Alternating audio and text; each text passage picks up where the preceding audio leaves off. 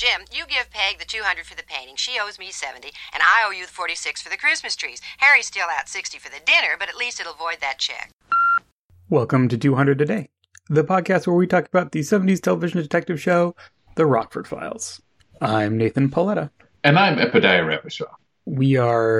Are we sticking in the 5th season? I've already forgotten. Was our last episode 5th season? I believe, yes. So we are a little deeper in the 5th season. We called it audible. I think last time we were considering closing out Coop. Right. But we decided, why do Coop all at once? Give it a little time.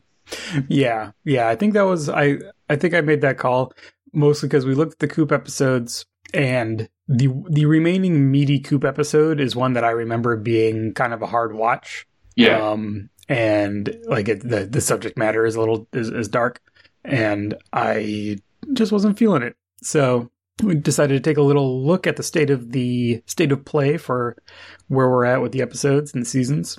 We could just start closing out directors and writers since we're very close on some of them. So after taking a look at who we're close on, this one actually it hits on two of our near dones. Near dones? Is that a word? Near dones? Yeah, near dones. Near dones, as they like to call them. Season 5, episode 10, A Fast Count. So this one was chosen due to being near the end of the episodes directed by Reza Badi. We have one more to do after this, and our last Badi directed episode that we saw was A Different Drummer, our episode 98, which is the very weirdly titled medical horror one. Oh, right. That I will never remember that's which one that was until I look it up again. I was having a little moment where I was like, okay, I should remember what that one is. But okay, yeah. And so preview of coming attractions, it means that his last episode that we do will be a Bethesode. So, oh yeah, that's why I chose to do this one first. Yeah, and I think maybe we'll talk more about him in that. But he's an Iranian director who, I think I mention this every time just because it tickles me, but among other claims to fame, he's super, super prolific and is credited with coming up with the Hawaii Five-0 surfing wave curl title intro. That's great. Good stuff. And I think he has a pretty strong suite of Rockford Files episodes under his belt. But again, we will talk about that in our next episode. This one is written by Gordon Dawson, or Gordon T. Dawson, who we talked about recently because he wrote The Deuce, our episode 105. Again, we are actually coming up on the end of his episodes. He has one more after this as well. So maybe we will do a little more of a retrospective on him. After watching this episode, I want to reflect on his other episodes because I feel like this one has some peculiarities with how it's structured that I really like, and I'm curious about whether that's a theme or whether or not. Yeah, it's interesting because just looking at his range of episodes, because he has quite the range. Yeah, and they're so he's got the trees, the bees, and TT flowers, which is a great two-parter. He's got both The Hammer of Cell Block C and Second Chance. Pastoria Prime Pick, which is a good one. That's one that looms large in the canons of 200 a Day, right? Because it's one of the one of our earlier episodes. I think that like our earlier episodes, we keep referencing back to more because we just end up having referenced them more often than the other. Sure. But I feel like that was also one of the first where we really got into the like Yojimbo references and stuff like that. So it stands out. It was one of the first like Jim Goes Somewhere Else episodes that we did, and it's a good one. It's a good episode. So that one makes sense. And also fun trivia fact. This director-writer combo also occurred once before for Second Chance. Oh, okay. Reza Badi also directed that episode. So, which we did as our episode 49 back in May of 2019. Wow. Were we ever that young? That's a pre-pandemic episode, that is. Yes. So I guess it's a wrap on this particular combo. But, if one wanted to get really nerdy, we could see how many director-writer I guess we would have to do director-writer combos that are not the staff of the show writer. Yeah. We really should have plotted this entire endeavor from the beginning to just end with all the combos or something. Yeah, end with all the combos. Combo breaker, 200 a day. Yeah. If only we'd thought ahead. Yeah, if only we were the type of people who thought ahead. Yeah. So yeah, again, maybe we'll talk about Gordon Dawson a little bit more. We talked about him in the Deuce, and we'll see if there's any other reflections to have on him when we do his final episode sometime in the future. But yeah, this one. So we were before we hit record, we had a surprising discovery where I have more notes than normal, and Epi has fewer notes than normal.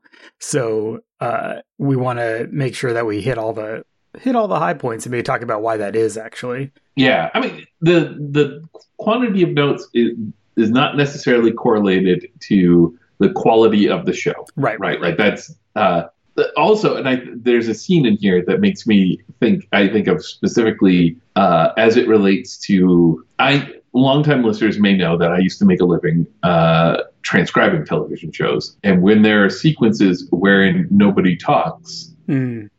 This was always great for me. It was a break. And there's a wonderful sequence in the middle of this that I probably should have taken some notes on because it was a great sequence. It was a tailing sequence.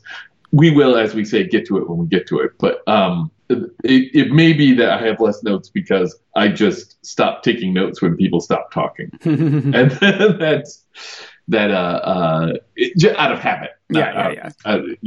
Yeah, I think for my part, there are a lot of little details in this episode, and for whatever reason, I was like, I want to make sure I get all of the little details, and I don't think all of them matter, or it's not that they don't matter, but again, we'll get to it when we get to it. But I had this desire to make sure I had all the facts straight, and that turned into like an extra page of notes. Yeah, it is a fun one. Oh yeah. No, this is all just preamble to say, this one might be long or it might be short. I don't actually know. We don't know. We'll find out. But at the risk of it being long, let's go ahead and get right into our preview montage. All right. The preview montage. Which I think, thankfully, is short.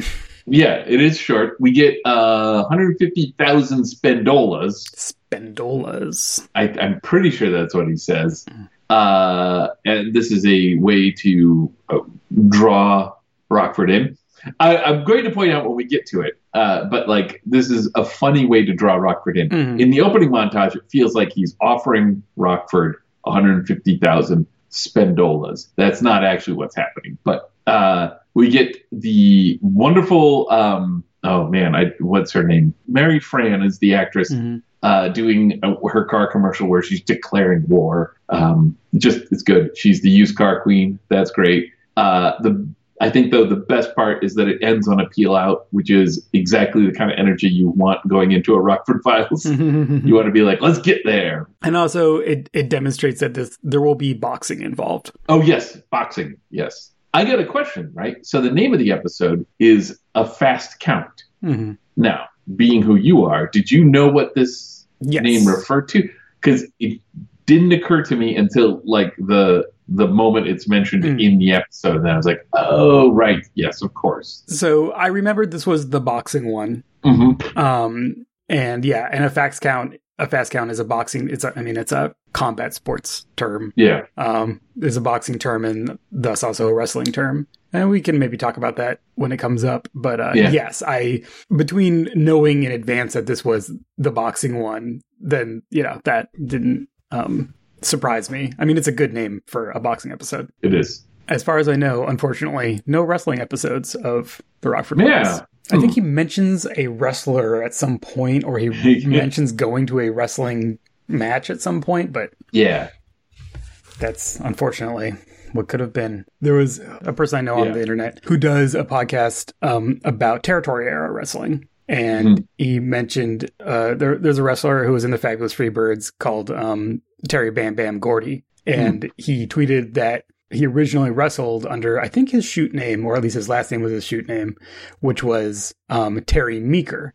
And it would have been this era. It would have been the early 70s. And he wrestled in Texas. That's wonderful. Right. So I was like, oh, so obviously there is the Rockford Files episode that never was, where Terry Meeker gets sucked into some kind of shady promoter's con game, and his manager or he asks Angel for help or something, and Angel sees a piece of the action and comes to Jim, and so Jim has to become Jimmy Joe Meeker to go rescue his his nephew Terry Meeker from the predations of this crooked LA area wrestling promoter. So he has to kayfabe the relationship and pretend to be a wrestling manager. That's beautiful. Wouldn't that be great? I will at some point have a memory of that episode. At some point in the future, I'll be like, wait a minute. We've constructed a memory just for you. Yeah, exactly. Hey, Epi, did you know that we are a 100% listener-supported show? I did not know that. Wait, I did. And it is because of our patrons over at patreon.com/200today. In addition to our gratitude, patrons also receive exclusive episode previews and plus expenses. Now, that is the podcast before the podcast. And that's where we talk about other stuff going on in our lives, and games and movies and all kinds of things. Yeah. We extend special thanks to our Gumshoe patrons supporting this episode of 200 a Day. Join Mitch Hampton to examine all matters aesthetic and what it means to be human at the Journey of an Aesthete podcast, wherever you get your podcasts. Dale Norwood wrote a book, Find Trading Freedom, How Trade with China Defined Early America, wherever good books are sold. It's about fast ships, cheap drugs, and American political economy. Chuck from whatyoureading.com. Paul Townend, who also recommends the podcast Fruit Loops, Serial Killers of Color, at fruitloopspod.com. Shane Liebling, his site rollforyour.party, has all of your online dice rolling needs. Jay Adon, check out his amazing miniature painting skills over at jadon.com. Pumpkin Jabba Peach Pug, Dave P., Dave Otterson, Kip Hawley, and Dale Church. And finally, we can't thank our detective patrons enough for their generous support of the show. Joe Greathead, Michael Zalisco, Eric Antenner at Antenner on Twitter, Brian Pereira at Thermoware, Jordan Bockelman, not Brockelman, at Jordan Bockelman, Bill Anderson at BillAnd88, and of course, Richard Haddam at Richard Haddam. We follow them too at 200pod. If you're interested in helping keeping us going, you can do so for as little as $1 an episode at patreon.com/200a day. Thank you. Thanks so much. Well, we know that Jim is a sports fan, and that apparently extends to combat sports, as we start off our episode with Jim watching boxing on the TV. Eventually we learn this is Tuesday Night Fights is the program. It gets broken in with a commercial from Right On Ruth, the used car queen. I think you mentioned the actress already, right? Yeah, Mary Fran.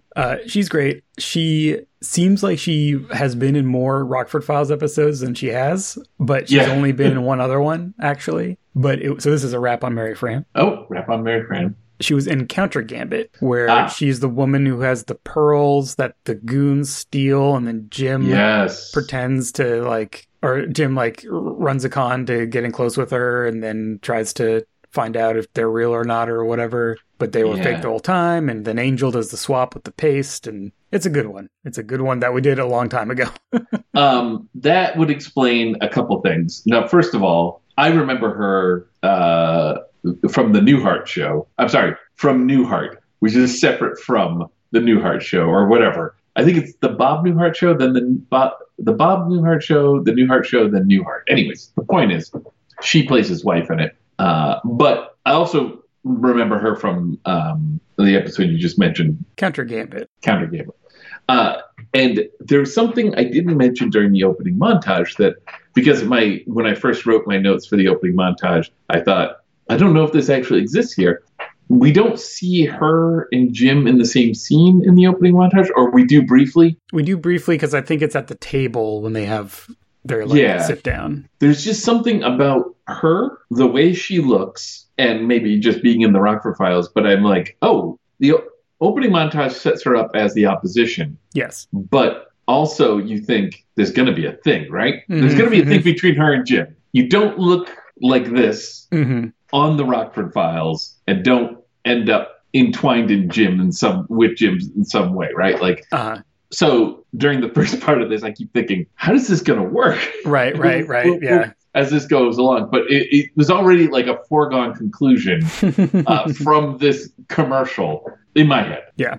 I mean, and the commercial this is the one where she's in like the little red dress on top of the car saying she has acres and acres of fine used cars. Yes. Why don't you come down and make her an offer, or come down and she'll satisfy you, or, something to that effect. And then like lines and lines of used car salesmen in uniform, like red blazers. Beside it. Blazers, yes. Red blazers. Very important. Yes. Not just anyone can wear the red blazer, Epi. Yeah, that's true. Yes, as we learned. Also, a classic Rockford meal. This is a good eating episode for my core Jim never gets to eat observation. So yeah, he's pulling fixins out of his fridge. We see him start to mix up a bowl. I assume it's taco fixins. It looks like he's going to put them in a folded something. Yeah. But we never get to see him eat, because after the commercial, they come back to the fight and they announce the next match on the card. They announce the opponent, who's Oscar Jones from Bakersfield. And Jim gets this look on his face and rears back and goes, Bakersfield? This is a moment in my notes where there are a lot of question marks in my notes, and that's not necessarily a bad thing. This is a mystery. It's going to unfold. But like, I also was like, Bakersfield? Like, why are we upset about that, Jim? I want to know. Let's find out. We get our episode credits as we are introduced to our other core character for the episode, Maury, who is a cigar chomping, I don't know, fire plug of a guy. Yeah. Red face. His face is so red. Not in connection to anything in particular. He just seems to have a very red face. He is the platonic ideal of boxing manager, not promoter, manager, which I think is a very clear distinction that we need to draw. And I can't believe he wasn't in more episodes of the show. This is his only Rockford appearance, which is wild. So he's played by Kenneth McMillan, who, among other things, was are you looking at the movie credits? Baron Harkonnen of the original Dune. Mm-hmm. Yeah, he was Baron Harkonnen in is this the David Lynch one, 84? Yeah. Oh, that's wonderful. So, I mean, he's in tons of stuff. He's in a bunch of movies. Like, he was in the 74 Taking of Pelham 123, which I know people. Oh, and he's Dog Day Afternoon. He's all over the place. That original Taking of Pelham 123 is an amazing movie. Mm-hmm. Yeah, it looks like he is a cop of some kind.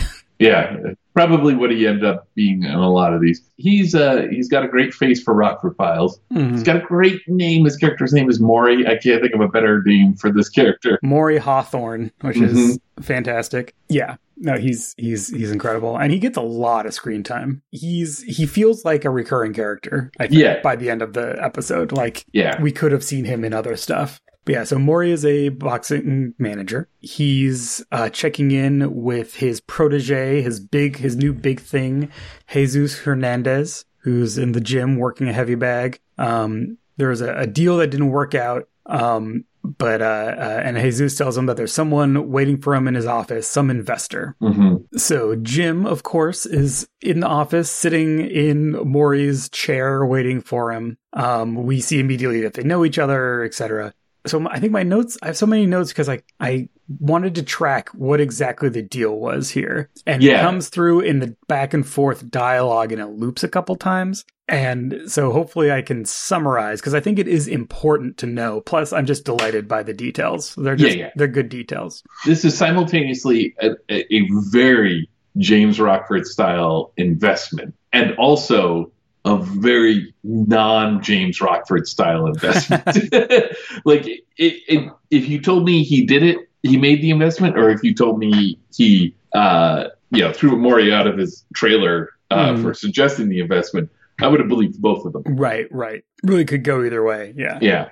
So the deal here is that Maury manages Jesus. In order to fund his career, getting him off the ground, he's sold shares to investors. So Jim has a 5% stake in Jesus Hernandez as a boxing concern.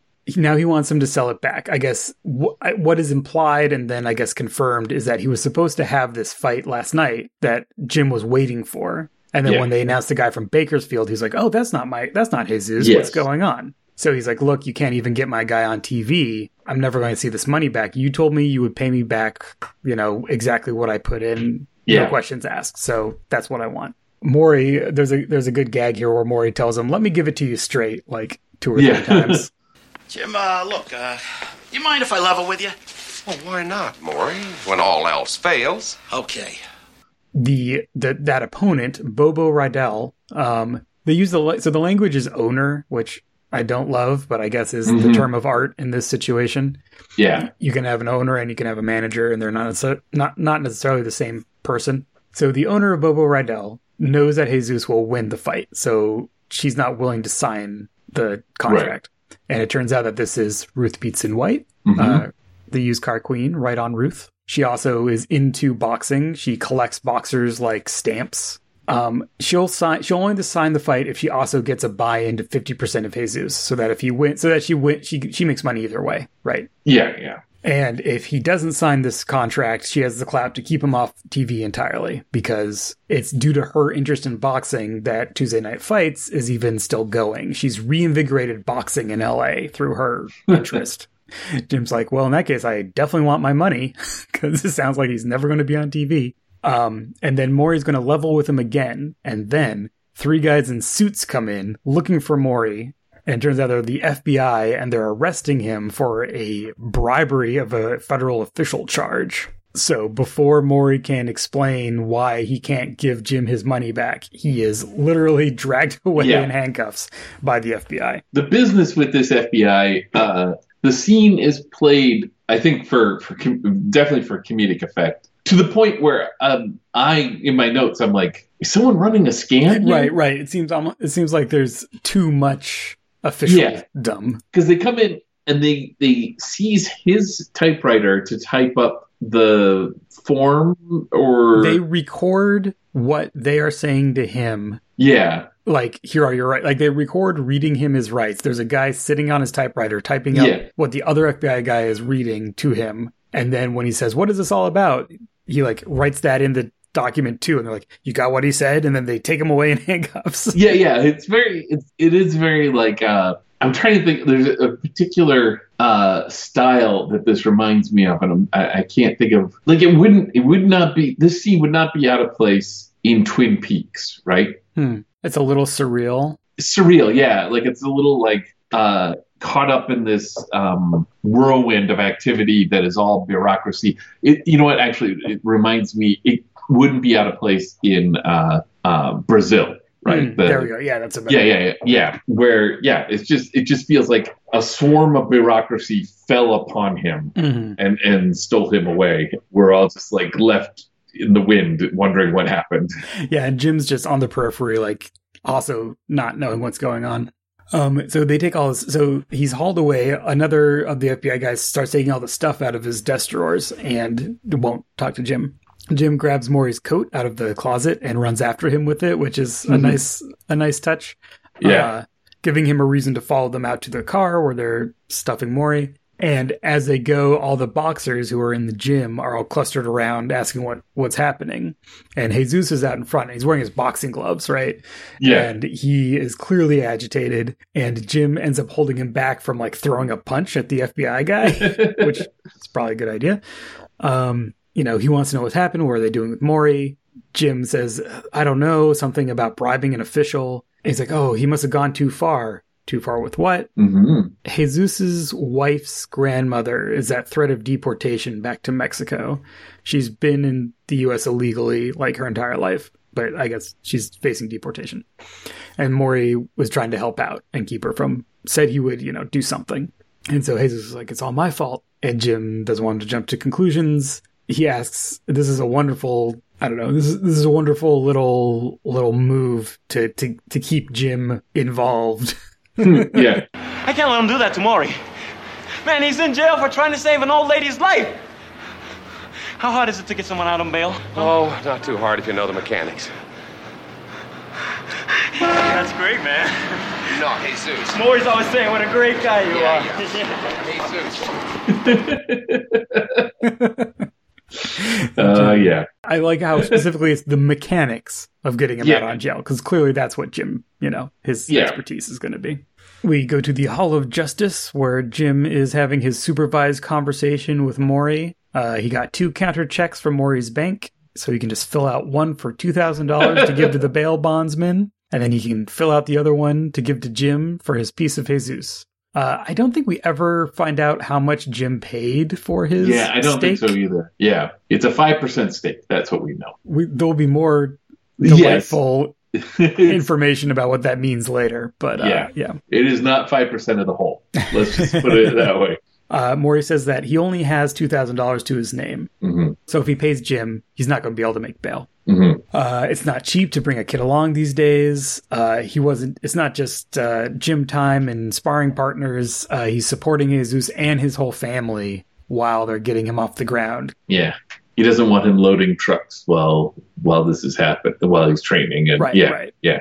But he insists that he's innocent. He didn't try to bribe anybody. He would never do that. And Jim says that he checked it out. He has a contact, of course. Mm-hmm. And the story that the FBI has, what they're running with, is that Maury sent a $5,000 and like a note, like thanking in advance for whatever you can do to the official in charge of this deportation hearing, with and promising another $5,000 for satisfactory results in the matter.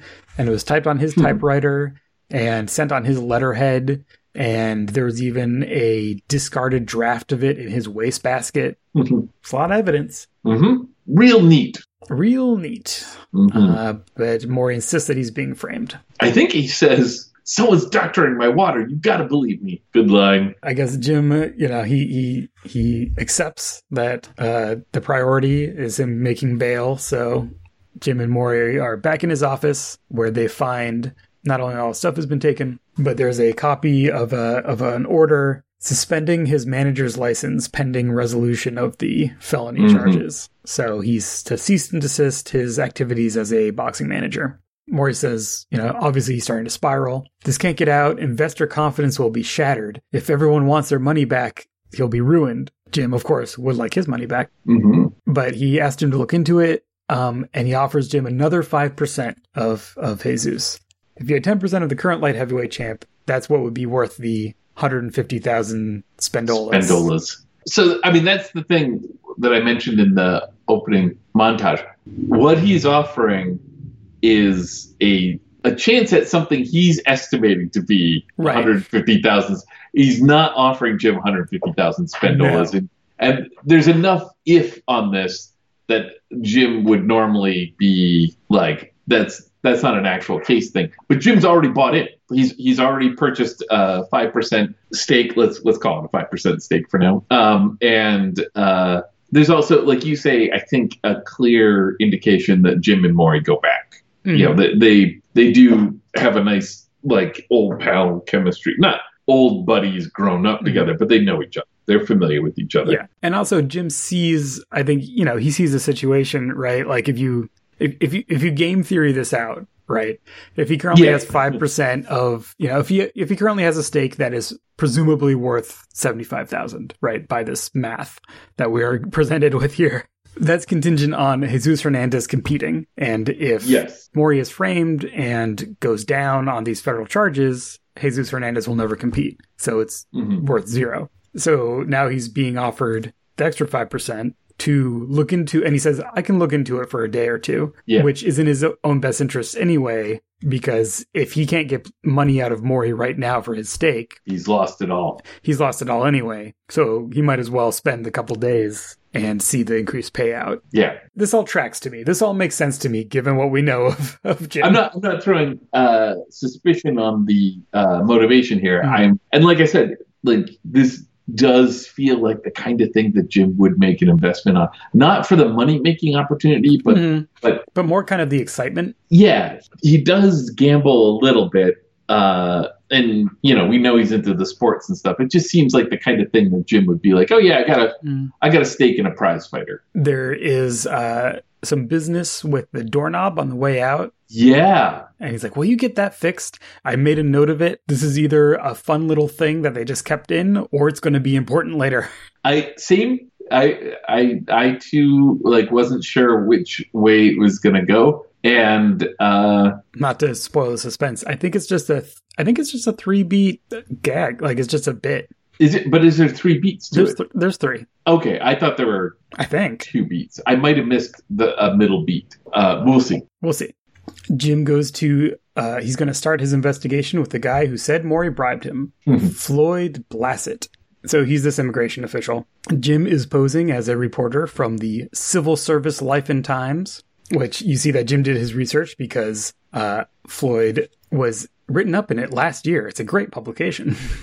It's such. I mean, I'm sure it's based on something that exists, but it's such a Rockford Files publication. A promo rag for the civil servants of the federal system. I don't know about today, but as recent as like a decade ago, these magazines still existed. They're like trade magazines. Yeah, trade magazines. They're just everywhere for every profession that a publisher thinks they can make money from, selling them things that they already know, I guess. And clearly this guy is as is textually stated, he is all about the publicity. Right, that's what he is looking for. Well, Jim says that he's writing an article about the anatomy of a bribe. And so he wants to know the nuts and bolts of it. How did it happen? Who came to you? And as it turns out, a prizefighter type dropped the envelope off with his secretary. So there was no direct contact. But he has been in contact with Maury, who's been increasingly desperate, or Mr. Hawthorne, who's been increasingly desperate about the foreign national in question and seemed like he would be willing to do such a thing.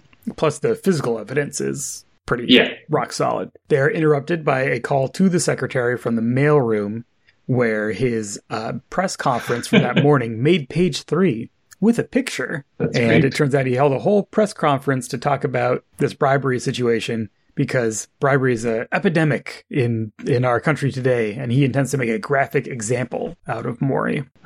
We go to Maury on the phone trying to convince another investor that he can't give him his money right now. He's going to stand in line with everybody else. Jesus is in there. So from here on out, we get more and more Jesus in the scenes, and we see that they're more. Again, I've seen this episode. I didn't really remember it other than being the boxing one. So it easily could have been / I may have expected Jesus as a character was kind of important to the plot, but kind of just a minor character. And I think I was pleasantly surprised to see how he actually has more presence as the episode went on. So Maury himself comes off a little slick. He's an operator. Yeah, and you can go into this, think of Maury and thinking he's running a con on Jim. And the way Maury and Jesus interact does great work to ground Maury and make him just a decent guy. Like, to us as the audience,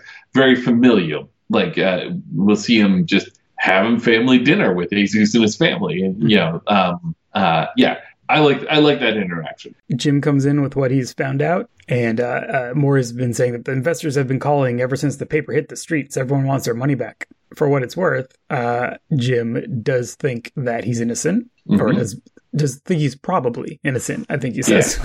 Yeah. Almost positive.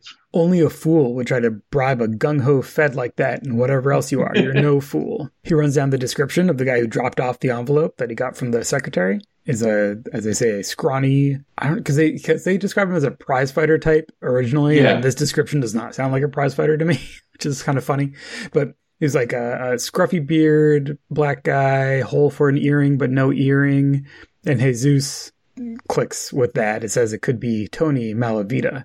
There's a sparring partner that they would hire for like $5 an hour or whatever, but then they cut him loose when it turned out that he was a junkie, and now he buffs cars downtown. So Jim goes to a auto body shop downtown and sure enough finds him buffing a car.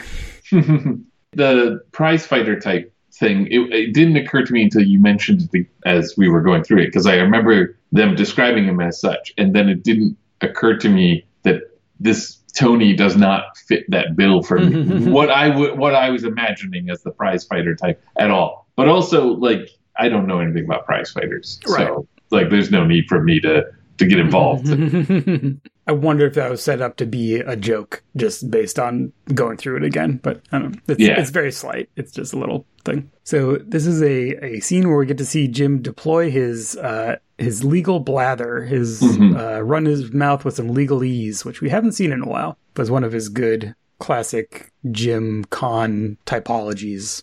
So he says he's from the DA's office, and he might as well get the preliminary info while he's waiting for the SIT, the Special Interrogation Team, to arrive. So threatening sounding. Wants to know when Maury first approached him about delivering the bribe.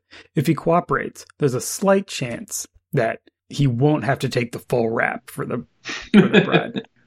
Tony Malavita denies knowing anything, keeps quiet, but does look a little worried. And then Jim's like, I'm going to have to call the office and find out where that team is. You stay put. Malavita, you stay put. If you leave this lot, you'll be in violation of Section 814, Title 20, Subparagraph 6 and 5. You got that? You know it's important if there's a subparagraph that you're citing. But once he leaves, Tony, of course, drops his buffer, runs to a payphone to make a phone call, and then we see Jim watching him from across the street. You get the idea that, or at least I get the idea, that there's a 2-level thing here. Either Tony tells him something from the legal stuff, and he gets some information, great, or this happens, which is also acceptable. Yeah.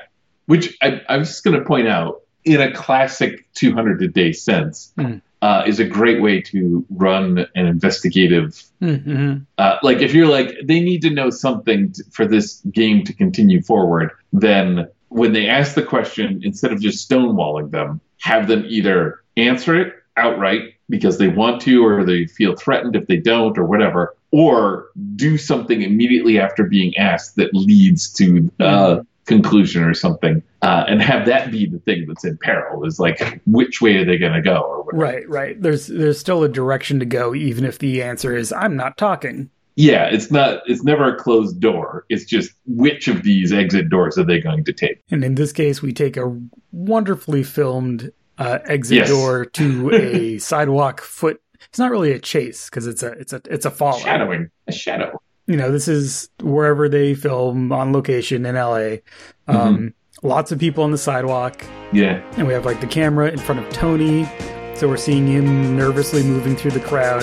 And then about half a block back is Jim, also moving through the crowd very confidently. Like, kind of stands out, because James Garner's a big guy. He kind of, he's kind of head and shoulders over the crowd just naturally. And I also very much appreciated just watching this little sequence. The music's good. It's great.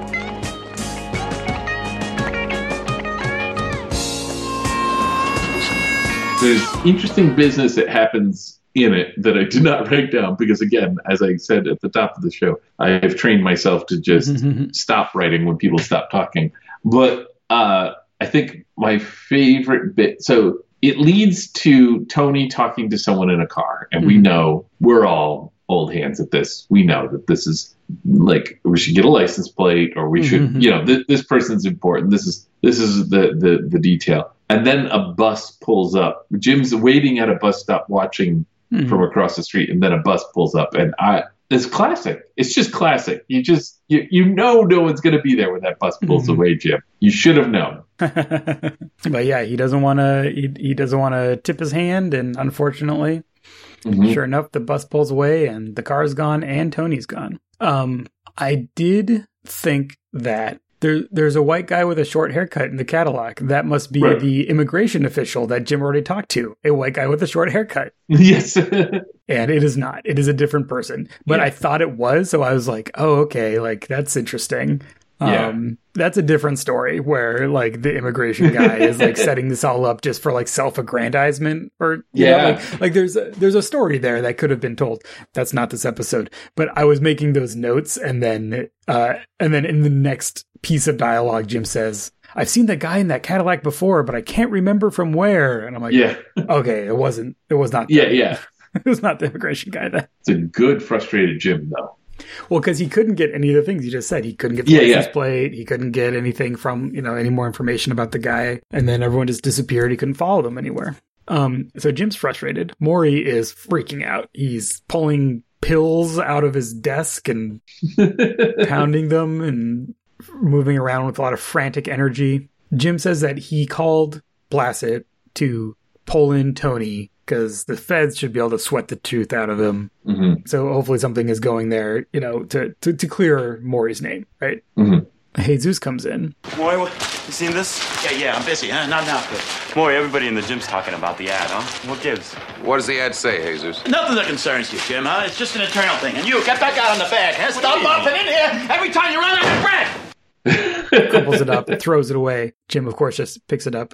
And there's an ad in the paper addressed to all investors in Jesus Hernandez to come to this, it sounds like a hotel, come to this hotel at this time to hear an offer to buy your shares.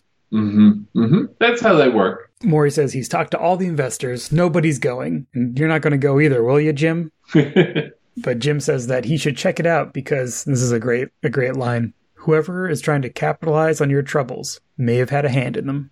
Yes. And we get to one of the most mathematically joyous scenes that we've had in a minute. So I'll set the scene here. We're in this meeting room in a hotel or whatever. There's rows of chairs. There's a blackboard.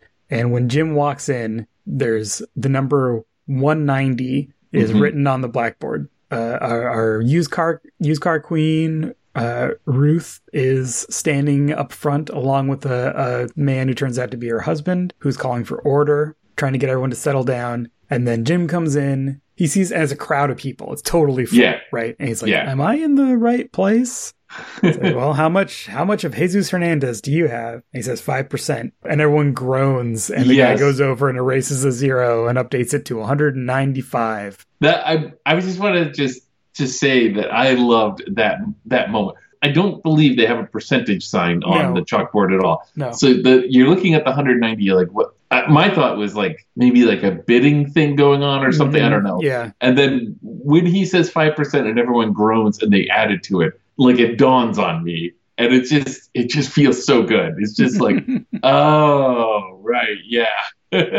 And as Jim says, Maury sold 195% of Jesus Hernandez.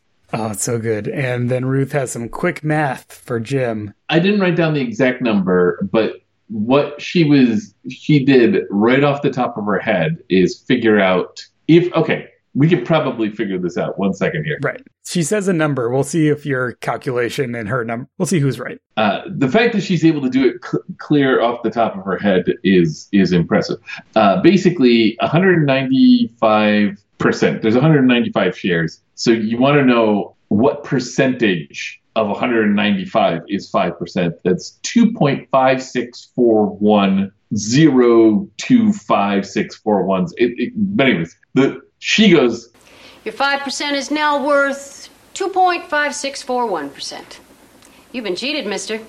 It's an amazing calculation for someone to just say off the top of their head. At some point later on, I think... She remembers it, too. She says the number again later, in a different context. Yeah. Yeah. So there's something going on here because I think there's a point because her husband is the accountant. Right.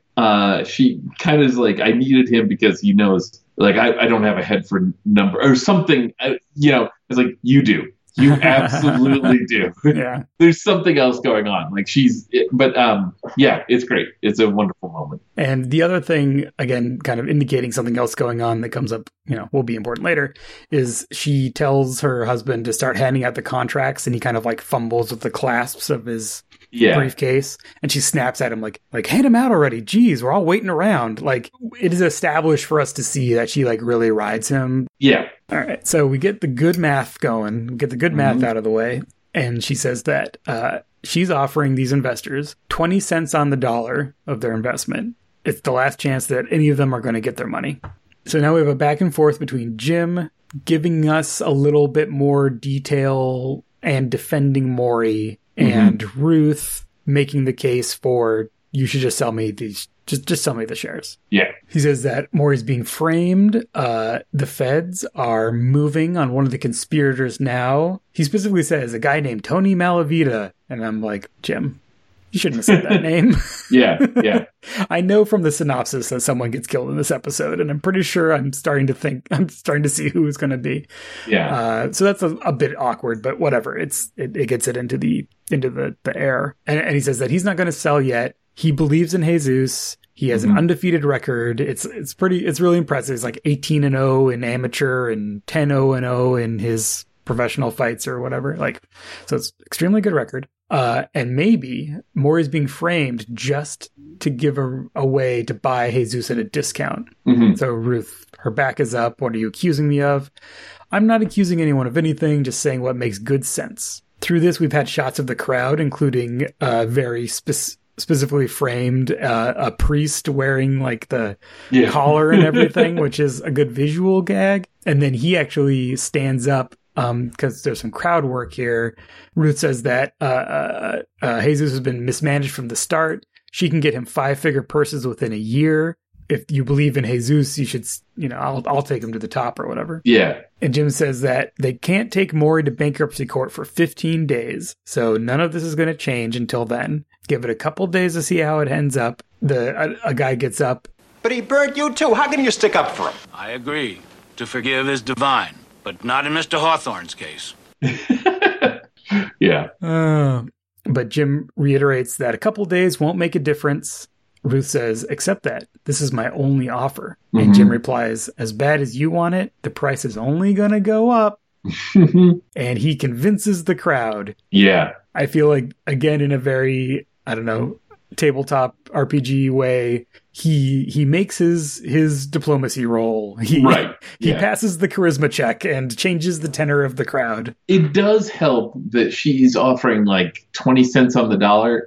Everyone here is looking to save their investment, but what they're going to say, like 20 cents a dollar means like if they had invested $1,000, right? Mm-hmm. They're going to get 200 back. Yeah, 200 back, and that's not nothing, mm-hmm. but that's 800 less, right? Right. So 20 cents on the dollar is still an 80% loss, right? Yeah, on exactly. Your investment. So I think she thought she had this upper hand, and then Jim came in and was like, you could see if it's going to work out and maybe keep your investment. Yeah, it's like at this stage, what does that $200 matter if maybe it could work out? And I was going to say, it's kind of weird that she's like, he's been mismanaged. I can take him to the top. But it's important for her to say that in the heat of the moment so that Jim can point out, see, she wants this guy because he's going to pay off. Yeah, exactly. So like, let's let the legal stuff work out because the fighter is good. So yeah, it's a great scene. Great scene. All right, we go from one very good scene to what I think is another very good scene, where it is dinner with Maury, Jesus, and Jesus' family. It's Maury and Jesus' wife, her grandmother, I guess, who they refer to mostly as Grandma Aguilar or Mama Aguilar or whatever. Mm-hmm. And then there's 2 kids kind of in the background. So, there's a whole family. Maury's saying they're going to work it out. Jim's working on it. And worst case with the immigration thing, they say they can stash her with his sister in another city somewhere. They're making contingency plans for because she's under threat of Miss Aguilar is under threat of deportation, right? There's a knock at the door. Maury says, I'm not here. Jesus opens the door. It's Jim. He's looking for Maury. His car's outside, so of course. And he pulls him into the kitchen to talk to him. First of all, this kitchen. Amazing green, like 40s fridge. Like the real Airstream style. Mm-hmm. It's so good. And then there's like a gingham tablecloth that's also green. So it's a real great palette in there. So Jim, first of all, wants to know, what the hell, Maury? Maury, I'd be interested to hear how selling almost 200% of anything isn't illegal. Well, for openers, No investor's allowed to own a piece of a fighter. What they own is a piece of the manager's piece. Already I don't like it. Oh, you see, a manager's allowed to only own 33 1/3%, some of which he usually sells off to get things rolling. In my case, I sold 50% of my piece, which became 100%. You got in then. And then when I couldn't get decent purses for the kid, we went broke, so I had to sell my other 50%, which became another 100%. Simple. And all legal. First of all, amazing. Right. Second of all, again, for wrestling fans out there, if you're familiar with Steiner math. Yes. See, normally if you go one-on-one with another wrestler, you got a 50-50 chance of winning. But I'm a genetic freak, and I'm not normal. So you got a 25% at best at beating me. And then you add Kurt Angle to the mix, your chances of winning drastically go down. See, the three-way at Sacrifice, you got a 33 1/3 chance of winning. But I got a 66 2/3 chance of winning because Kurt Angle knows he can't beat me, and he's not even going to try. So, Samoa Joe, you take your 33 1/3 chance minus my 25% chance, and you got an 8 1/3 chance of winning at Sacrifice. But then you take my 75% chance of winning, if we used to go one-on-one, and then add 66 2/3%, I got 141 2/3 chance of winning at Sacrifice. See, Joe, the numbers don't lie. It's a little Steiner mathy. I did look into this, so I don't know boxing, like, at all. I'm not interested in boxing, really, other than for its importance kind of historically and, like, culture and everything. But, like, I'm not really interested in it as a sport. I don't really follow it. So, but I was curious, like, with all the stakes and percentages and stuff, like, what does this actually mean? Like, what are they actually talking about? Like, 33 1/3% of what? Yeah, right? Yeah. And I don't know if you already knew this. No, I don't. Go for it. And again, any boxing fans out there, and I'm sure things are probably different now than they were in the 70s, but Jesus goes to have a fight for the light heavyweight championship. There's a purse decided upon up front, whatever, $150,000 or, whatever a number is. That's going to go to the winner of the fight. And there's usually like a loser's purse, or there's a purse, but then the winner gets a bonus. So like both people are going to get paid. The winner is going to get paid more. And then whatever that purse is, that's the money that's getting doled out. So if Jesus wins a fight with a $150,000 purse, again, just a random number, then Maury has 33 1/3 of that. So he has 50,000 plus. And then that's the money that's getting shared out to his investors. Yeah. So the law, it can be less than 33 1/3, but there's legally a manager can be owed no more than that percentage of the fighter's winnings. And then the fighter's also paying whatever other people he has working for him or whatever. Okay, so looking at this, right? 33 1/3, that's a third. It's just a third of right. What that's a third. Jim's stake is 5% of the first 100% of that third, and 5% of the second 100% of that third, which is 10% of 200%, which is 5%. Yeah. Okay. Yeah. But more importantly, it's a 1 in 20, 1/20th, right? So he has 1/20th of 1/3. So he has 1/60th of this, right? That 1/60th, Maury's claiming, is going to transform into 150,000 spendolas. Right. So what we're talking about is a prize worth 9 million spendolas. Okay. Wow. I'm just putting that out there. And for our, according to our thumbnail, our little guideline for 200 a day, we multiply that by 5 to see what that would be roughly worth today, even though inflation's... What is that worth today? I know. It's actually probably... Now it's probably more like times 6. Yeah, let's find out. Oh, no, it's 4.5.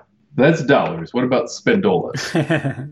So it's about 40 million spendolas. A little over, almost 41 million spendolas. In today's money. In today's money. Would be the prize... And one can assume that he's talking about kind of over like the lifetime of the fighter. Exactly. Yeah. So it doesn't feel off. I don't know enough to say one way or the other. I'm looking. So this is 1978 that this episode came out. So I was just looking up. So 1978, the heavyweight fight that comes up when you look for it for this year was Leon Spinks, Muhammad Ali 2. Mm-hmm. I recognize both those names, so I assume this was a big deal. I mean, Muhammad Ali, of course, but Leon Spinks I know is also a big deal. And the purse, I don't know how these things work, but just looking at Wikipedia, first of all, Leon Spinks had a bigger purse, even though Ali won. So I don't know how that works. Maybe this is pre-bonus or something, but it's $3.25 million and $3.75 million respectively. Yeah. So this is in the range. Like we're saying, this one fight at this era are getting $3 million purses in 1978 money. It seems ballparky enough. Also, it seems optimistic in a way that you would expect someone to be optimistic if they're trying to sell this. Yeah. Right? Yeah. So, okay, that's a good gut check. Again, this is all kind of neither here nor there, except that just kind of gut checking, like, does this number make sense? Yeah, I guess that number makes sense for Jim being like, this is the amount of money that I could get out of this. Do you want to point out that during this scene, Jim tastes the food that's in the kitchen? That was my next thing, yes. Yeah, Jim, he's taking, I also noticed that during the scene while he's doing the explanation, he's taking bites out of a pot. So it's some kind of, rice or some kind of sauce thing. And he's just slowly taking bites of it, sneaking looks over his shoulder. And then there's a knock on the door. Jesus is going to come in. And Jim quickly puts the cover back on the pot. So again, only steals his food. Or has it bought for him. Yeah. We also get a bit of the emotional component to why Maury's so upset and so invested. Mm-hmm. He's been waiting his whole life for this kind of, as he says, this kind of kid. Like someone who's like, he has the skill, he has the passion, he can go all the way, all he needs is the right break. So what he did, selling the shares twice, even though it was legal, it was a little shady or whatever, but it was for a good cause, because it was to get this kid to where he can win his fights, right? That's the whole deal. But yes, Jim hurriedly covers up the bowl to cover the evidence, and turns out that there's a knock at the door, and it's Dennis, our good friend Dennis Becker, plus the FBI agent that we already met. They want to talk to Maury in connection with a homicide. They found Tony Malavita with a bullet in his back. Yeah.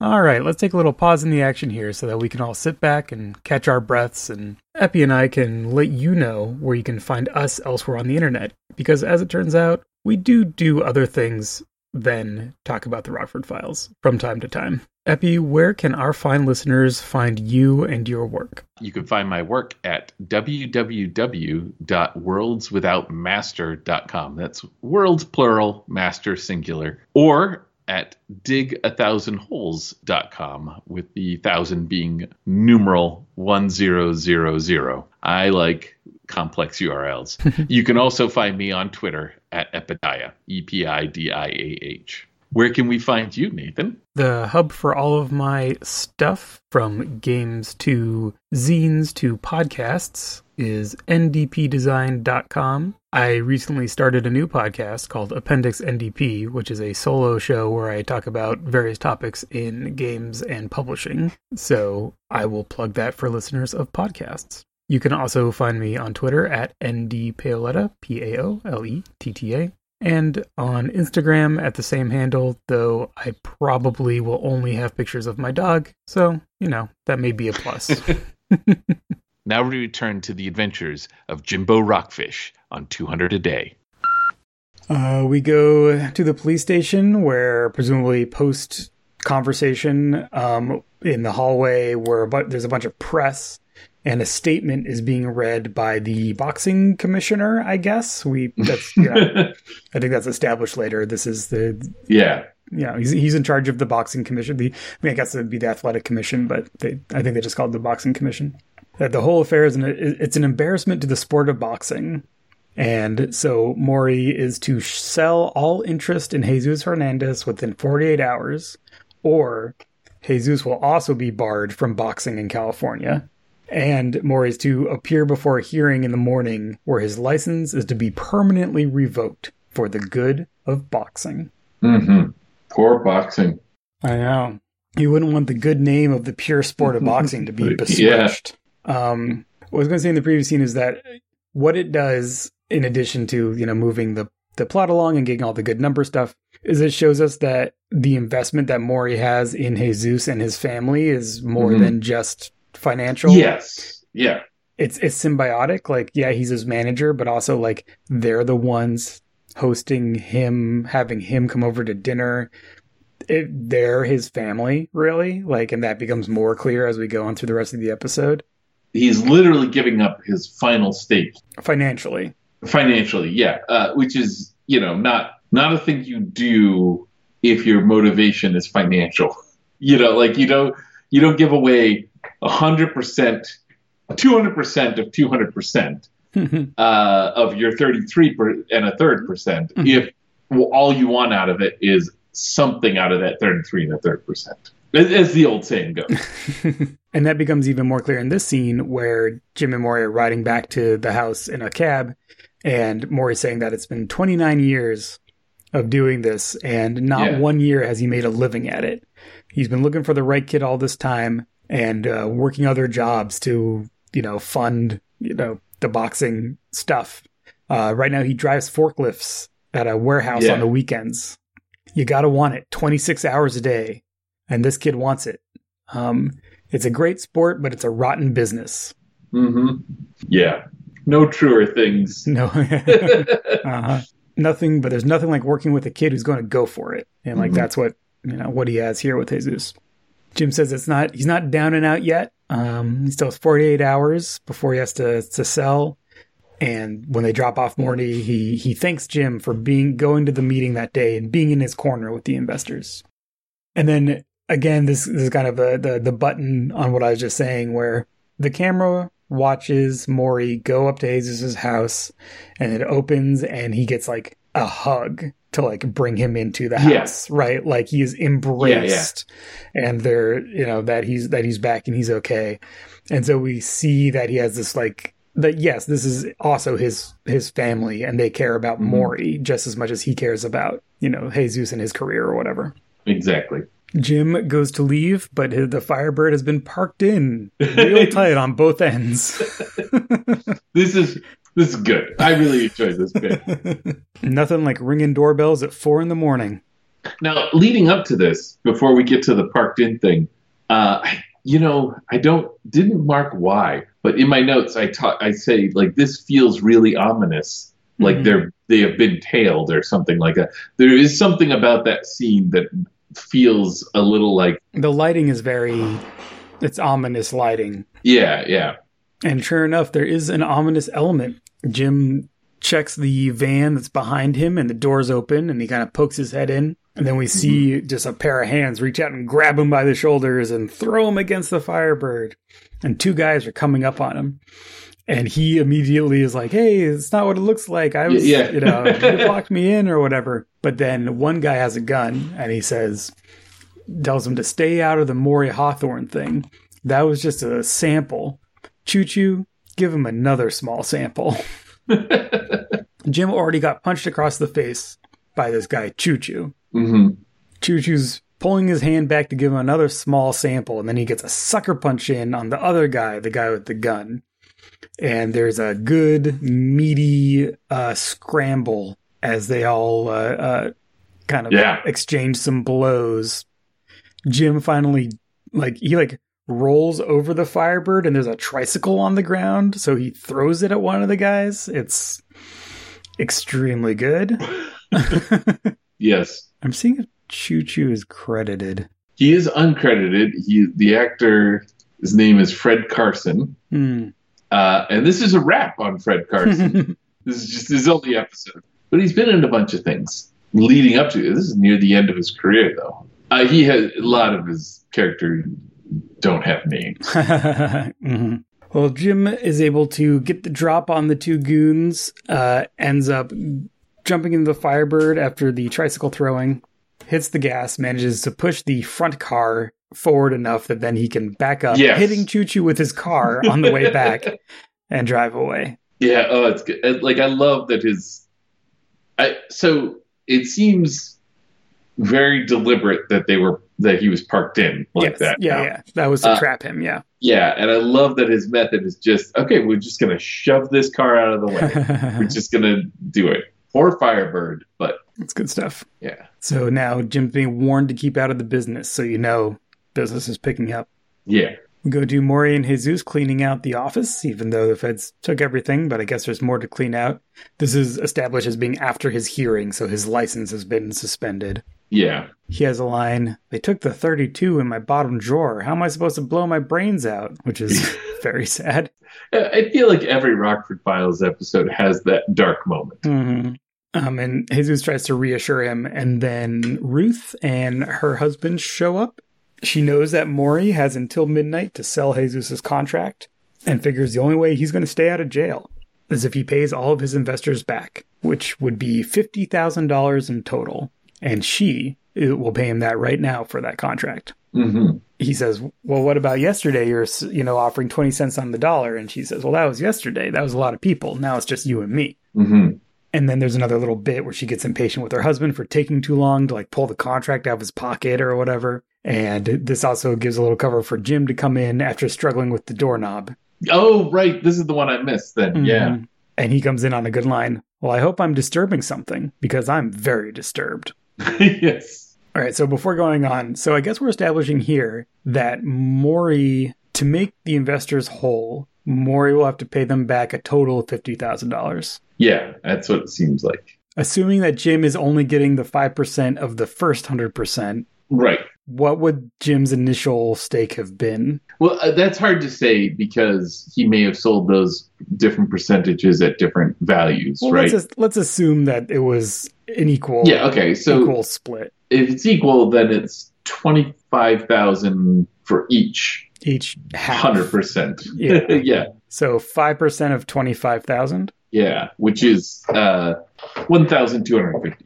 Okay. So that sounds about right.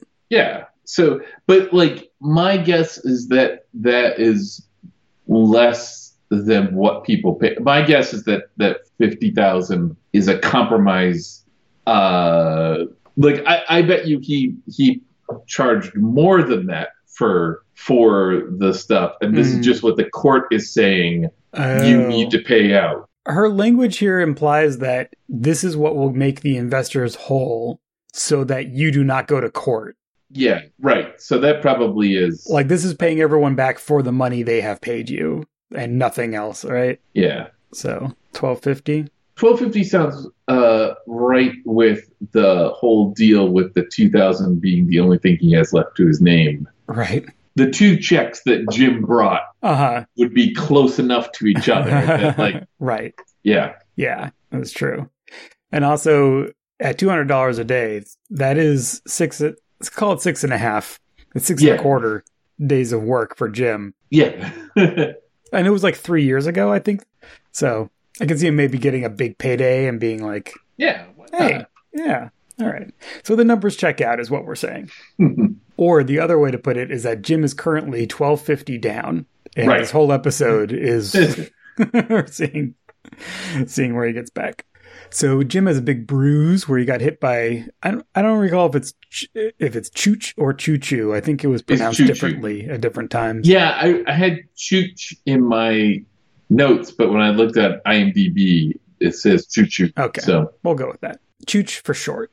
Chooch for short, yes. And there's some banter about how, he was in someone's way and et cetera, et cetera. The important thing here is that Maury needs time to talk to Jesus about this offer. Jesus, 1 week from tonight, you could be fighting a semi-main on TV. If I were you, I'd talk to your manager. Remember, he works for you.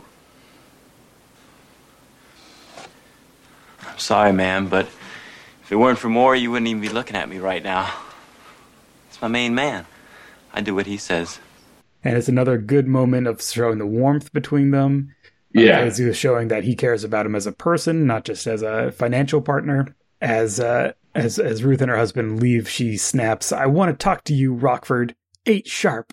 Like Pepe's or something like that. Yeah. A restaurant of some kind." This feels like one of those things that they added in post. It definitely ADR. It's from off screen, and it's like, oh, we need a reason for him to be talking to her later.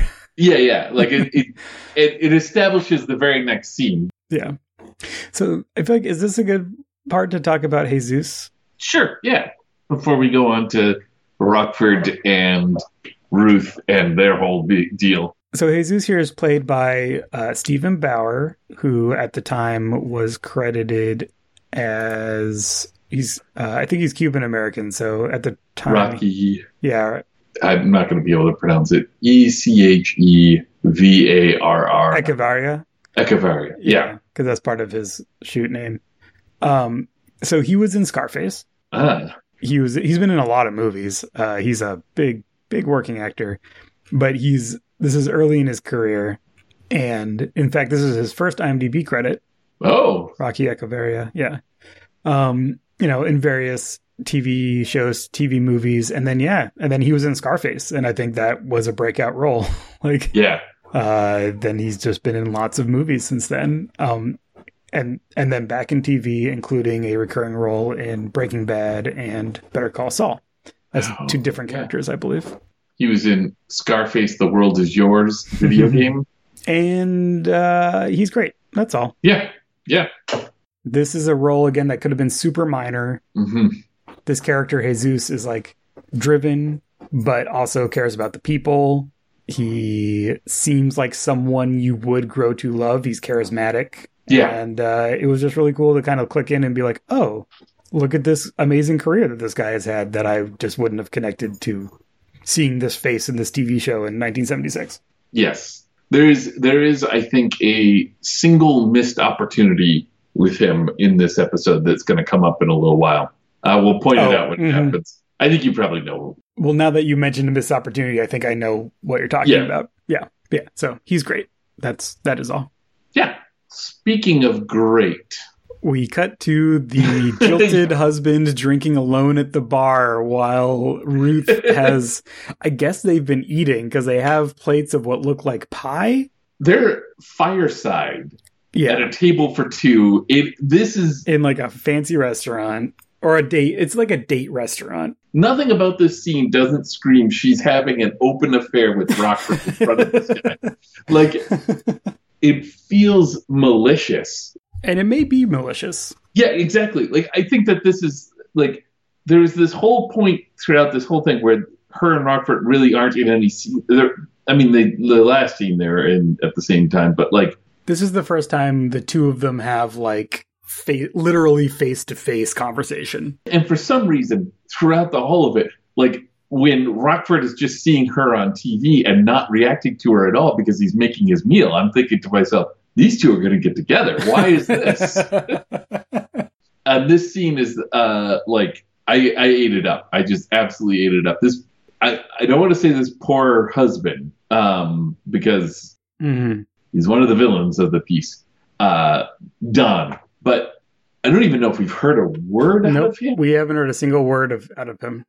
I also like that he's nursing a drink. He's not even drinking. He just has one glass of wine that he's barely sipping. Oh, it's good. You just feel he is not happy, which is important, right? Like this is an important beat that we see that he's just like totally, can't believe this is my life kind of situation.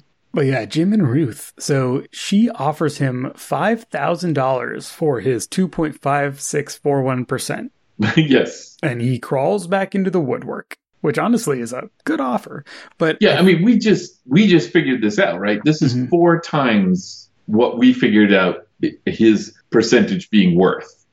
So it's probably worth somewhere between those 2 extremes, but like she's probably over offering him. Well, and I think what she's doing, what Jim has been observing through this whole thing is her upping her offer every time she makes one. Yeah. Right? So he's seeing that she wants Jesus, bad, right? So I think that gives him the confidence to play out the string and see where this is going. Because he is currently under the assumption that she has framed Manny in order to get Jesus at a discount, right? That's kind of the operational frame here. And then this whole conversation is actually really interesting because he's trying to confirm that and he can't. Yeah. So he has the whole thing figured that she's in over her head now. Sending Tony Malavito was a nice touch, but if she just mailed the bribe, they wouldn't have needed to kill him. She sits back. I'm willing to go to a lot of trouble, but not that much. Yeah. That's crazy talk. She, in fact, says that he's crazy for thinking of it, and she's going to tell him where she's coming from straight. And there's a good bit of dialogue here where you sound just like a used car salesman. That's what I am. Yes. And now we get a little bit of the backstory to Ruth to give us a fuller understanding of this character. She's raised by a car salesman, but he was a bad one. He couldn't sell dimes to a beggar. He used to have me out there tap dancing on the sidewalk to get people in. Honey, I was selling cars and making loan applications when I was 16. When I was 18, he had a coronary. Demonstrating a used Edsel. Left me everything. Which was nothing. Nothing but headaches. But I dove in, I busted my buns, and I worked from 8 a.m. to midnight 7 days a week, and that includes Christmas. I got myself some hot pants and a cowboy hat, and I kept right on dancing out on that sidewalk. And now she's the most, successful used car operation in the valley or whatever. And Jim kind of eggs her on with little quips and questions and stuff. Yeah. So we get all of this exposition. But we also kind of see Jim appreciating her style a little bit, I think. He has some good insight into her as well. That he has this one line where he says, just exactly when did it start to get boring? He knows that she works really hard to be on top of her game. And then once she's there, she needs a new game to beat. Well, she got to the top in a man's game, right? That's her next thing. And it's because she figured out the secret that you, meaning men, make it look so hard, but it's actually easy. So once I figured that out, it was I made it to the top, and then he's like, so when did it get boring? But I love that insight. That's a great, she's not wrong. Yeah. She could do a podcast. She could definitely do a podcast. But yeah, how much of stuff is from the outside, it's supposed to be hard, but once you get inside, it's oh, you just know that guy. That's all it is. Yeah. Or you just have money. That's all, or whatever. And in her case, it's you just come up with a gimmick, and hers is being a sexy lady on TV to sell cars. Hey, it works. Somewhere in there, it comes out that she got big enough that she needed an accountant, and then she ended up marrying him. So we slide in that little factoid. Now it's just easier just to stay married. He's a good comptroller. Yeah. Doesn't Jim make a comment here about, I didn't write it in my notes, I'm just trying to recall it, but it's something he knows too much or you know too much about each other to let go. This insinuation that you each know where the bodies are buried. Yeah. He does make that insinuation, and her response is it's just easier to stay married. Yeah. He's oh, so that's what's going on. And then she's not really. Yeah. So you see Jim kind of getting set back on his heels a little bit as she has very reasonable responses to his accusations. Yes. She says that she doesn't need thugs. She has lawyers. Yeah. Right? She doesn't need to beat people up. She can just buy them off. Yeah. And he even says, okay, it's plausible, including, okay, you can afford top dollar, so why would you go to the trouble of this whole frame to get a discount? That's what doesn't add up. And that's when she's had it with him and his accusations to stay out of her way. And she storms off and leaves Jim with the check, which is the chef kiss at the end of the scene there. This is fun. This has got that feel of Jim keeps revamping his theory of the crime, right? He keeps having to reassess what's actually happening. But it's also it's a nice twist because we'll find out that she's not the guilty party, but everything leading up to it kind of points to her being the guilty party. But this is what starts this conversation is what shakes his foundation, where he's I'm assuming that she's behind it. And now he's like, she might not be behind it. Yeah. Like, so what is going on? Which structurally as an episode, I think what this episode does really well, and I think in a way we haven't seen in a while, as we learn more about each character, it makes me as an audience member go, I don't think they did it. Right. Like, it's not that there's a plot thing or like a text thing being like, this person did not do it. Like sometimes sometimes that's effective. But in this case, it's like seeing more of the relationship of Maury and Jesus. I'm like, oh, Maury's not a bad guy. Maury's not a slime ball. Why would he be doing that bribe? But yeah. And then like seeing more with Ruth, I'm like, there's no character motivation here. Like there's no, like, I'm not saying she's great. She probably does all kinds of unsavory things, but like, he's right. It doesn't make sense for her to go to all this effort just to save some money when now she's just throwing more money around to get what she wants anyway.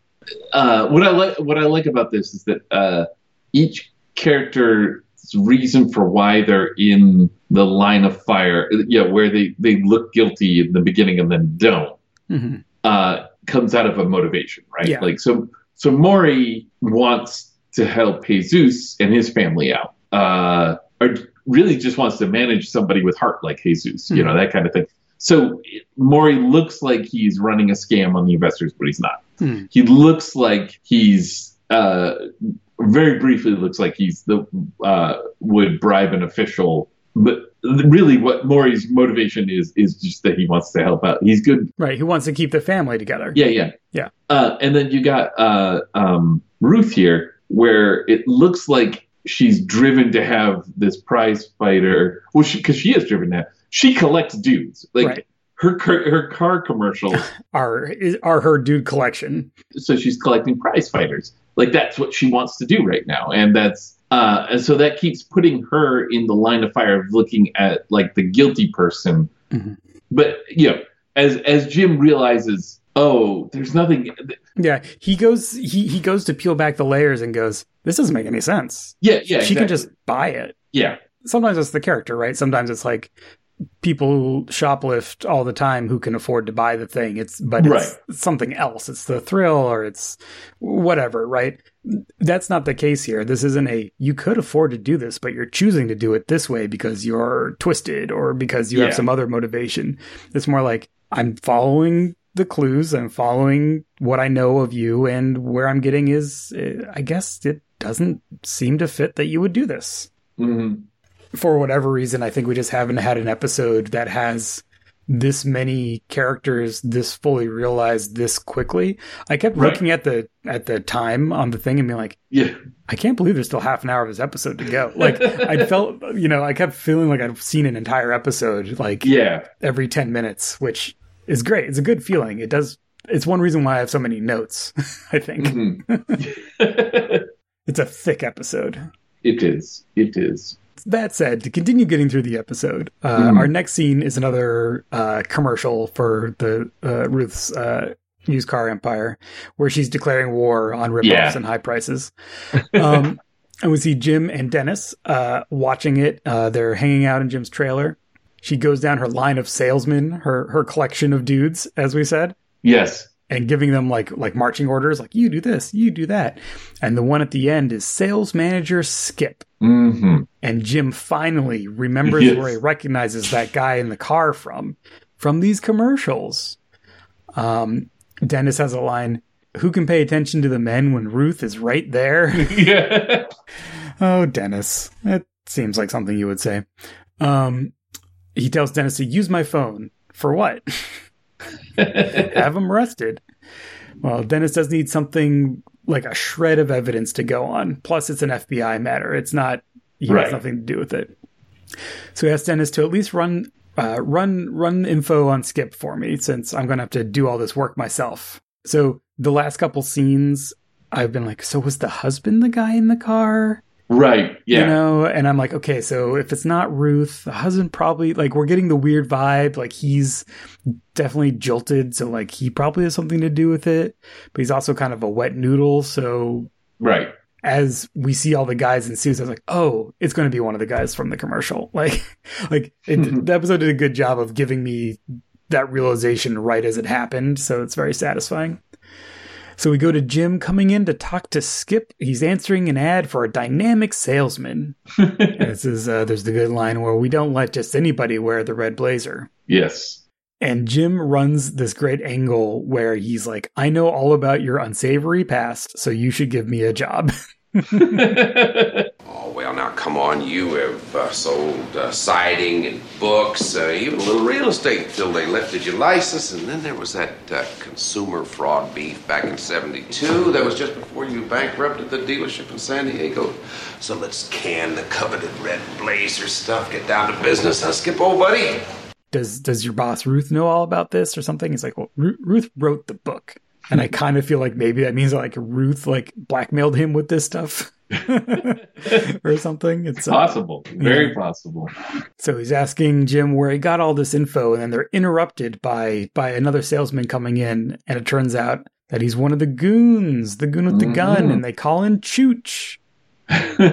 Jim kind of tries to pretend like they're not going to see him and then kind of gives a little wave. Chooch has his hand all wrapped up in a bandage, which I love. So this is when Jim puts it all together. Ruth doesn't know about the frame at all. It's, this little group of ne'er-do-wells. But what's the payoff? And Skip says, well, that's tonight, but you're not going to make it. Pulls out a gun. I came in and found you going through my safe. I thought you had a gun and I had to kill you. And Jim starts talking. No, I don't think it's a good idea. It's bad PR. And then he shoves the table at him so hard.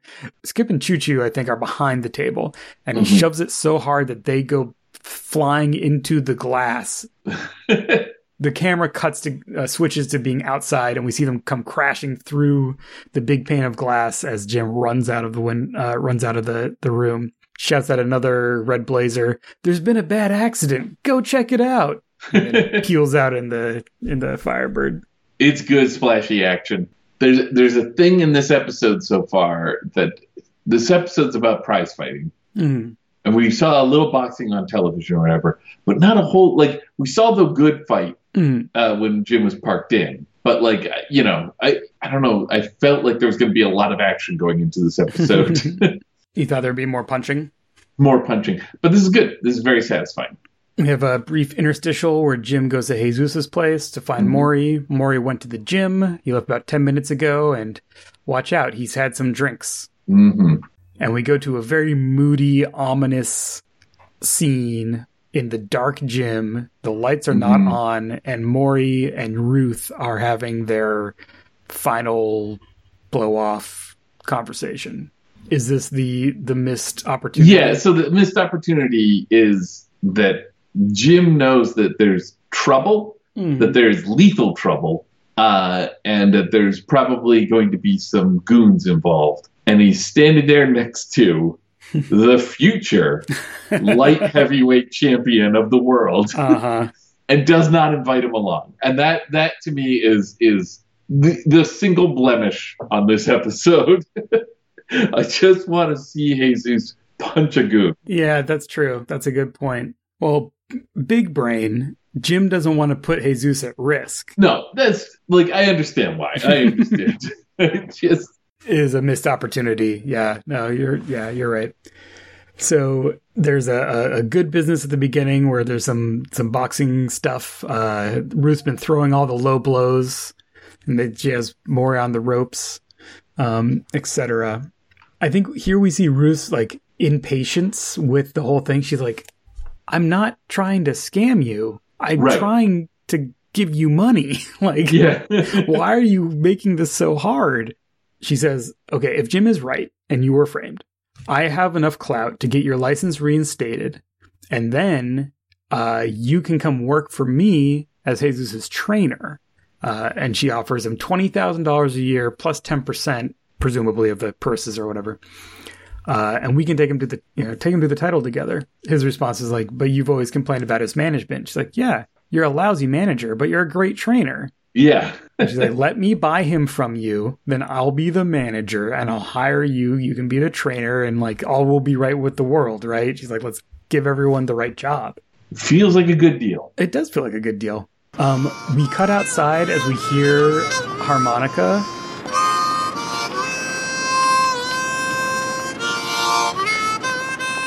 And then we see that there is a man playing harmonica on the sidewalk, on this busy sidewalk outside the gym. Shout out to Diegetic. It's so good. But yeah, there's a guy standing on that corner playing the harmonica while like sailors walk around, and there's like a bunch of high school guys in track jackets or something. It's good little place setting. As Jim gets out of the car, he sees the husband sitting in a car outside waiting. And he runs into the dark gym as Maury's saying that he doesn't understand. Jim was sure about this being a frame up. And so Jim comes in just in time to explain that it's a frame within a frame.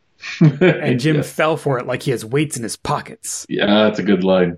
We got to get out of here. And that's when Skip and his goons come in, turning on the lights. So it's a fun little inversion where like all the above board stuff is like in the shadow, and then it's good. It's good. So now they're going to stage this murder. There's a bunch of dialogue to establish what the idea here is, because a lot of the business is like Ruth realizing that Skip is turning on her, Skip showing that he has never. It's implied that they had an affair, maybe. Seems likely, but he's like, he's going to get so much satisfaction out of finally shutting her up or something like that. Like, he's clearly a bad man. But they have the 38 that was stolen out of Maury's desk that he assumed the FBI had taken, which again, love that little detail. The payoff here is that Maury got in an argument with Ruth, kills Ruth, then Ruth's husband comes in. Maury threatens him. He has no choice but to kill Maury. And then, the husband, Don, I keep forgetting his name because he's just the husband. And then, Don and Skip inherit the business, split it 50-50, and get to live their lives without Ruth, I think is the other, benefit. They've been planning it a long time and finally had this opportunity. They have to pause and wait because there's a group of Marines wandering by on the sidewalk. They have to wait till the coast is clear. Jim says it's a big mistake. They think he walked in there without calling the cops first. And Skip says, good try. I watched The Late Show. He positions Ruth where he wants her, and they start kind of in the background. We hear her, Skip, don't do this. And he's explaining how great it's going to be to do this. While we see Jim looking around, Jim finds a bucket and suddenly throws it at the goons. And we have a big final action scene. I think he throws it at Chooch. I think so. Maury rushes in behind it. Someone in the scramble hits the lights again, so it gets dark. We have a great frame of Ruth grabbing a bottle and hitting Skip in the head with it, so that seems good. There's a bunch of meaty punching, and then the gun-wielding goon is at the window, and Jim got a gun in the scuffle and shoots a warning shot. And he turns around and raises his hands. But the warning shot alerts the husband, who's been waiting for the signal. So he comes in, and he comes through the door, and he's all nervous, and he's like, Skip, what took so long? Thank God it's over. And then Ruth steps in front of him and says, yeah, Don, thank God it's over. And we have this freeze frame on Jim with his weird look on his face behind Don. It looks like he's about to hit him with a gun, I think. Yeah. Like pistol whip him. But we freeze frame before there's more action. We stop on the dramatic line instead, which is probably better. I'm sure I missed some details in there. It's a good little fight. Very chaotic. Yeah, it's the scuffle you want, minus the prize fighter that you wanted there. Yeah. To take out Chooch or whatever. Yeah, I think you really want to see Jesus just punch Chooch in the face. I think that's the only thing we're missing from the whole thing. And then we go to the TV again, where this time the boxing commissioner is broadcasting an apology, which I appreciate. It's an apology to Maury, an announcement that he's fully reinstated, and that Ruth is making all the investors whole as part of buying Jesus. There's some business about accounting discrepancies or something like that. Like the hand waving the fact that he sold 200%. Right. They're saying like all the investors are going to get their money back. Yeah. So that's great for everyone. And we have Ruth, Maury, Jesus, and Jim in Maury's office. Jim is going to get his 5% of Maury's 10% or Ruth's 33%. Yeah. So what does that end up working out to? He was going to get 10%, but now he's going to get 5% of 10% of 33%. Oh, wow. 1 2/3%, basically. So I don't remember the dialogue, but does this mean that he got paid for his original investment and he still has a 5% stake in the new arrangement? Oh, that's a good question. The note I wrote down was that he's down money on this one, but I might have been mixed up in the moment. I might have just been looking at the percentage of percentage that he ended up having bought. But it could be that he got paid back his 5%. Right, because that was the condition of this whole transaction. Yeah. To make everything good again. And this other 5% is the 5% that Maury promised him for I think you're solving right. the case. I think that's what this is.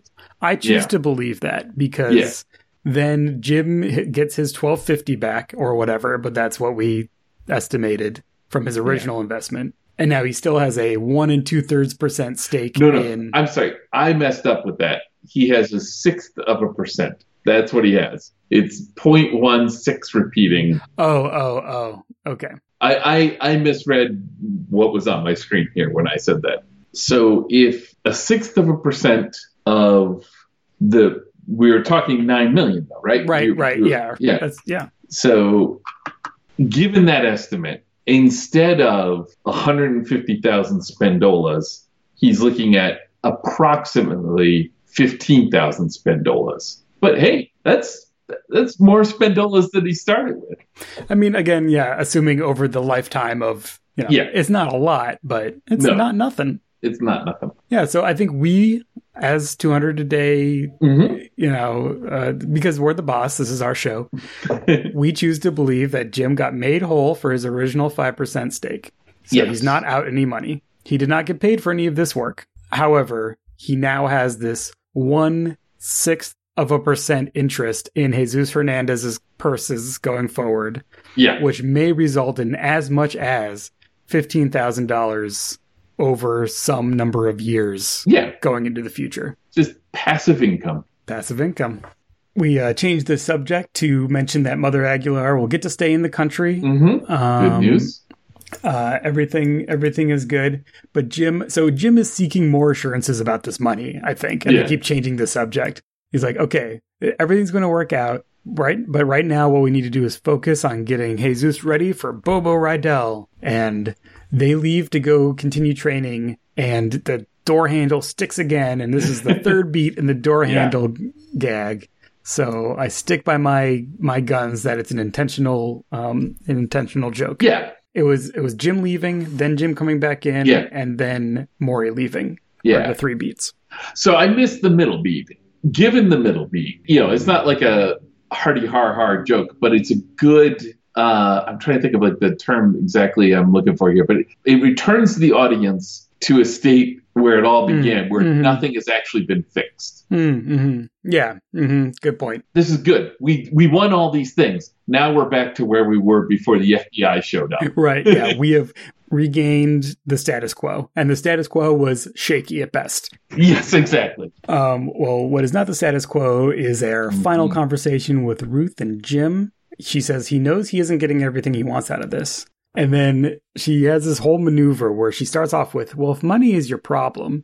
And then she starts telling him how much she could use a man like him. But she's like touching him and really kind of vamping a little bit, turning it on. And he looks a little uncomfortable, but he's kind of letting her talk.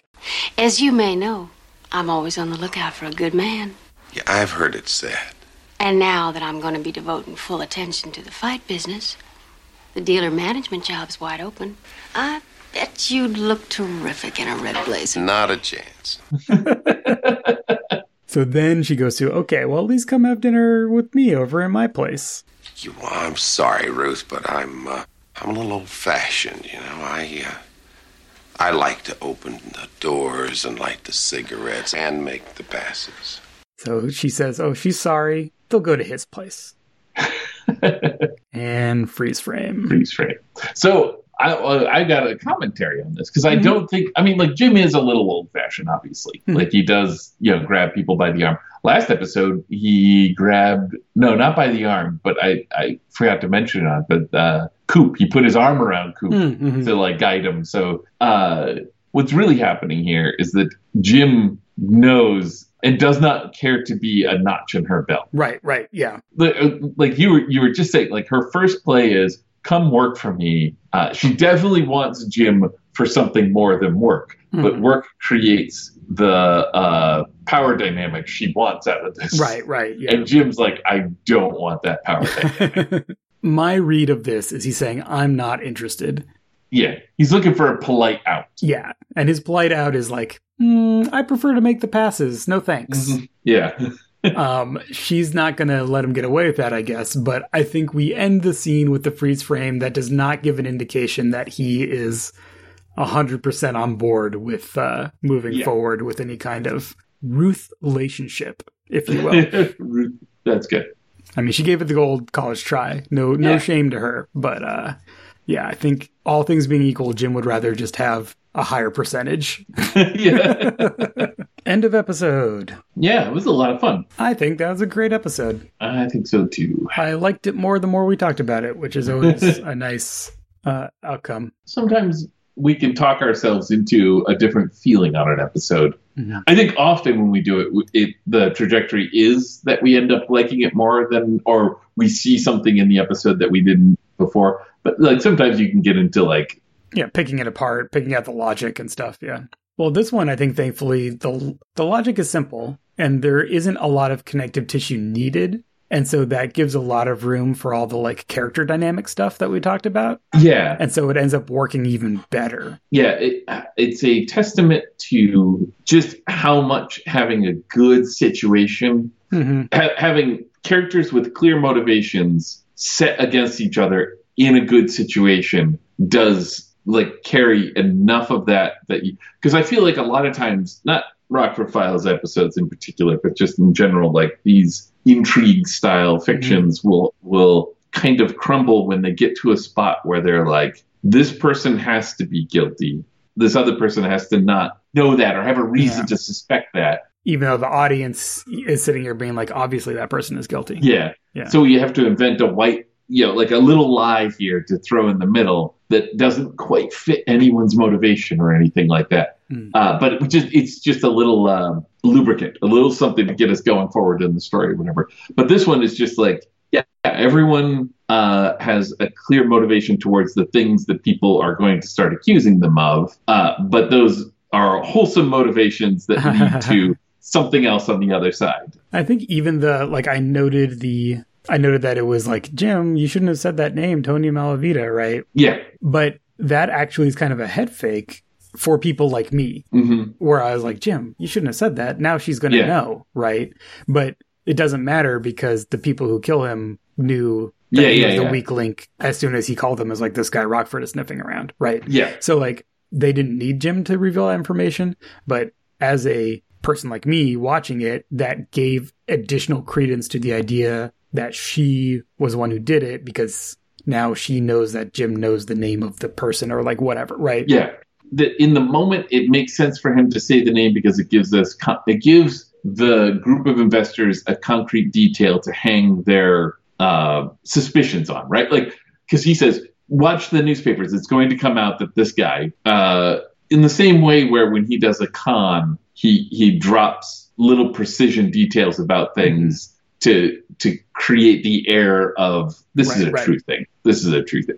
He's not running a con in this particular case. Everything he says is true, but that's why you do it in a con because sometimes those details matter.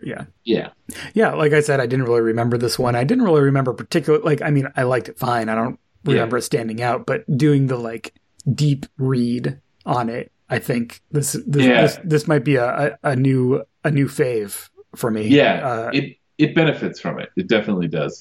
It benefits from it primarily because the character work is all just really good. And it's in support of the story. The story beats work with the character beats. The character motivations make for the sticky situation that can't be simply solved just by everyone knowing everything. The people who are concealing information are doing so for a very good reason because they're very bad people. But their character motivations are clear even if unsavory, right? Yeah. Because they grow out of what we know of Ruth. Like, it's all just a real solid piece, and all those little details that I so obsessively made sure I noted all matter running through the number. I mean, we do it because it's kind of a bit, but like it was nice to go through the numbers and be like, oh, the numbers, yeah, these hang together. Yeah, they were. Yeah. Great. This did occur to me while we were going. The only thing that I'm like, is I guess at some point they must have stolen his stationery and planted a note in his wastebasket. Yeah. Right? Because there's that like physical evidence stuff. Now I'm wondering, hold on. Okay. Hold on. Am I about to break this story wide open? Uh-oh. Did we have we gone too far? So, never mind. There are FBI agents in the credits. We were talking about how that scene felt like a scam, right? Mm-hmm. That would have been the perfect moment to come in on his typewriter, write up. Oh, write the note, like right in front of him? Yeah, the draft of the note, and then throw it out. But he was getting arrested for real. Yes. You're probably right. I'm wrong. I mean, not only was he getting arrested for real, we also see that FBI guy later with Dennis, and Dennis says this is the FBI investigation, right? Yeah, no, that's all actually happening. I think, so my headcanon, such as it is it's a gym. Clearly he's not in his office all the time. Yeah, so someone just... Maybe they just had that guy Tony just like, go type this on his typewriter. Right. Throw a note in his wastebasket. He'll never notice. Like that detail seems a little risky, like leaving that in the wastebasket or whatever, but whatever. I can see that being part of this elaborate frame. Yeah. It is not given any textual basis, but it would follow or have someone else do it, like another guy who trains there or whatever. Yeah. All right, there. We found, so there's 2 flaws with this episode. And we found both of them. It's great. I really enjoyed watching it. I felt like it was a shame I had to take notes because I would have liked to just watch it. Right. So I might just watch it for fun, which I do not get to do with this show anymore. Not that watching it isn't fun, but I know. I generally don't just put on an episode. Like we in our household, it's come to I'll be like, oh, I got to watch the Rockford Files for the recording or whatever, and it's like, oh yeah, do you want me to watch it with you? And I'm like, if you want, I will be pausing and writing up notes all the time. And I will not be discussing things during it. We do discuss things, but like... I have to save this content for the show. Yeah, exactly. I can't enjoy it anymore. No, that's a lie. I'd say, if anything, I enjoyed this more. Now I'm looking forward to watching it without having to take notes and enjoying all the little things that I already know about. It's going to be great. So this has turned into a bit of a long one, so we should probably go ahead and wrap it up. I don't know if there's anything else to add. It's a good episode. I would say it's a good recommend if you wanted to introduce someone to the Rockford Files. Like, it's a little weird. Like, it doesn't really have, in the sense of it has Dennis, but it doesn't have some of the other Hallmark Rockford Files stuff. But, like, it's a great episode of TV, so. I agree. Like, Dennis is in it, but not as Dennis. Well, they need him to be Dennis. Sorry, I take that back. I agree. They need him to be Dennis so that he can be there in the trailer to say, who can look at the men when Ruth is right there? Well, they need a cop friend to be in the trailer so he can ask the cop friend to do the background check. Yeah. My final note is that I think it's very funny. The entry on this episode in that Robertson book, the only commentary is to note that James Garner and Louis Delgado, who plays Billings, they would play backgammon all the time. That was their like chilling on set activity in Garner's trailer. So the commentary is just a paragraph about like, they love to play backgammon. They did it all the time. Well, that's good. It's like, I guess we got to have that information somewhere in the book, but this episode, okay. Good stuff. It's a great ep to talk about with a great ep. Oh, that's sweet. And I'm glad I called an audible to pick it out. And we have a selection of our next episodes already lined up, which is very exciting. Anything else? No, I think that we've earned our 5% of 200% of 33% and 33 and a third %. Yeah. If we're splitting 5% between the two of us, so right. We each have 2.5% of 10% of 33 and a third %. How about that? That sounds good. All right. I'll go figure out where Tuesday Night Fights is airing. So follow my investment in his career. But don't you worry, we will be back next time to talk about another episode of The Rockford Files. But I'm a genetic freak, and I'm not normal. So you got a 25% at best at beating me.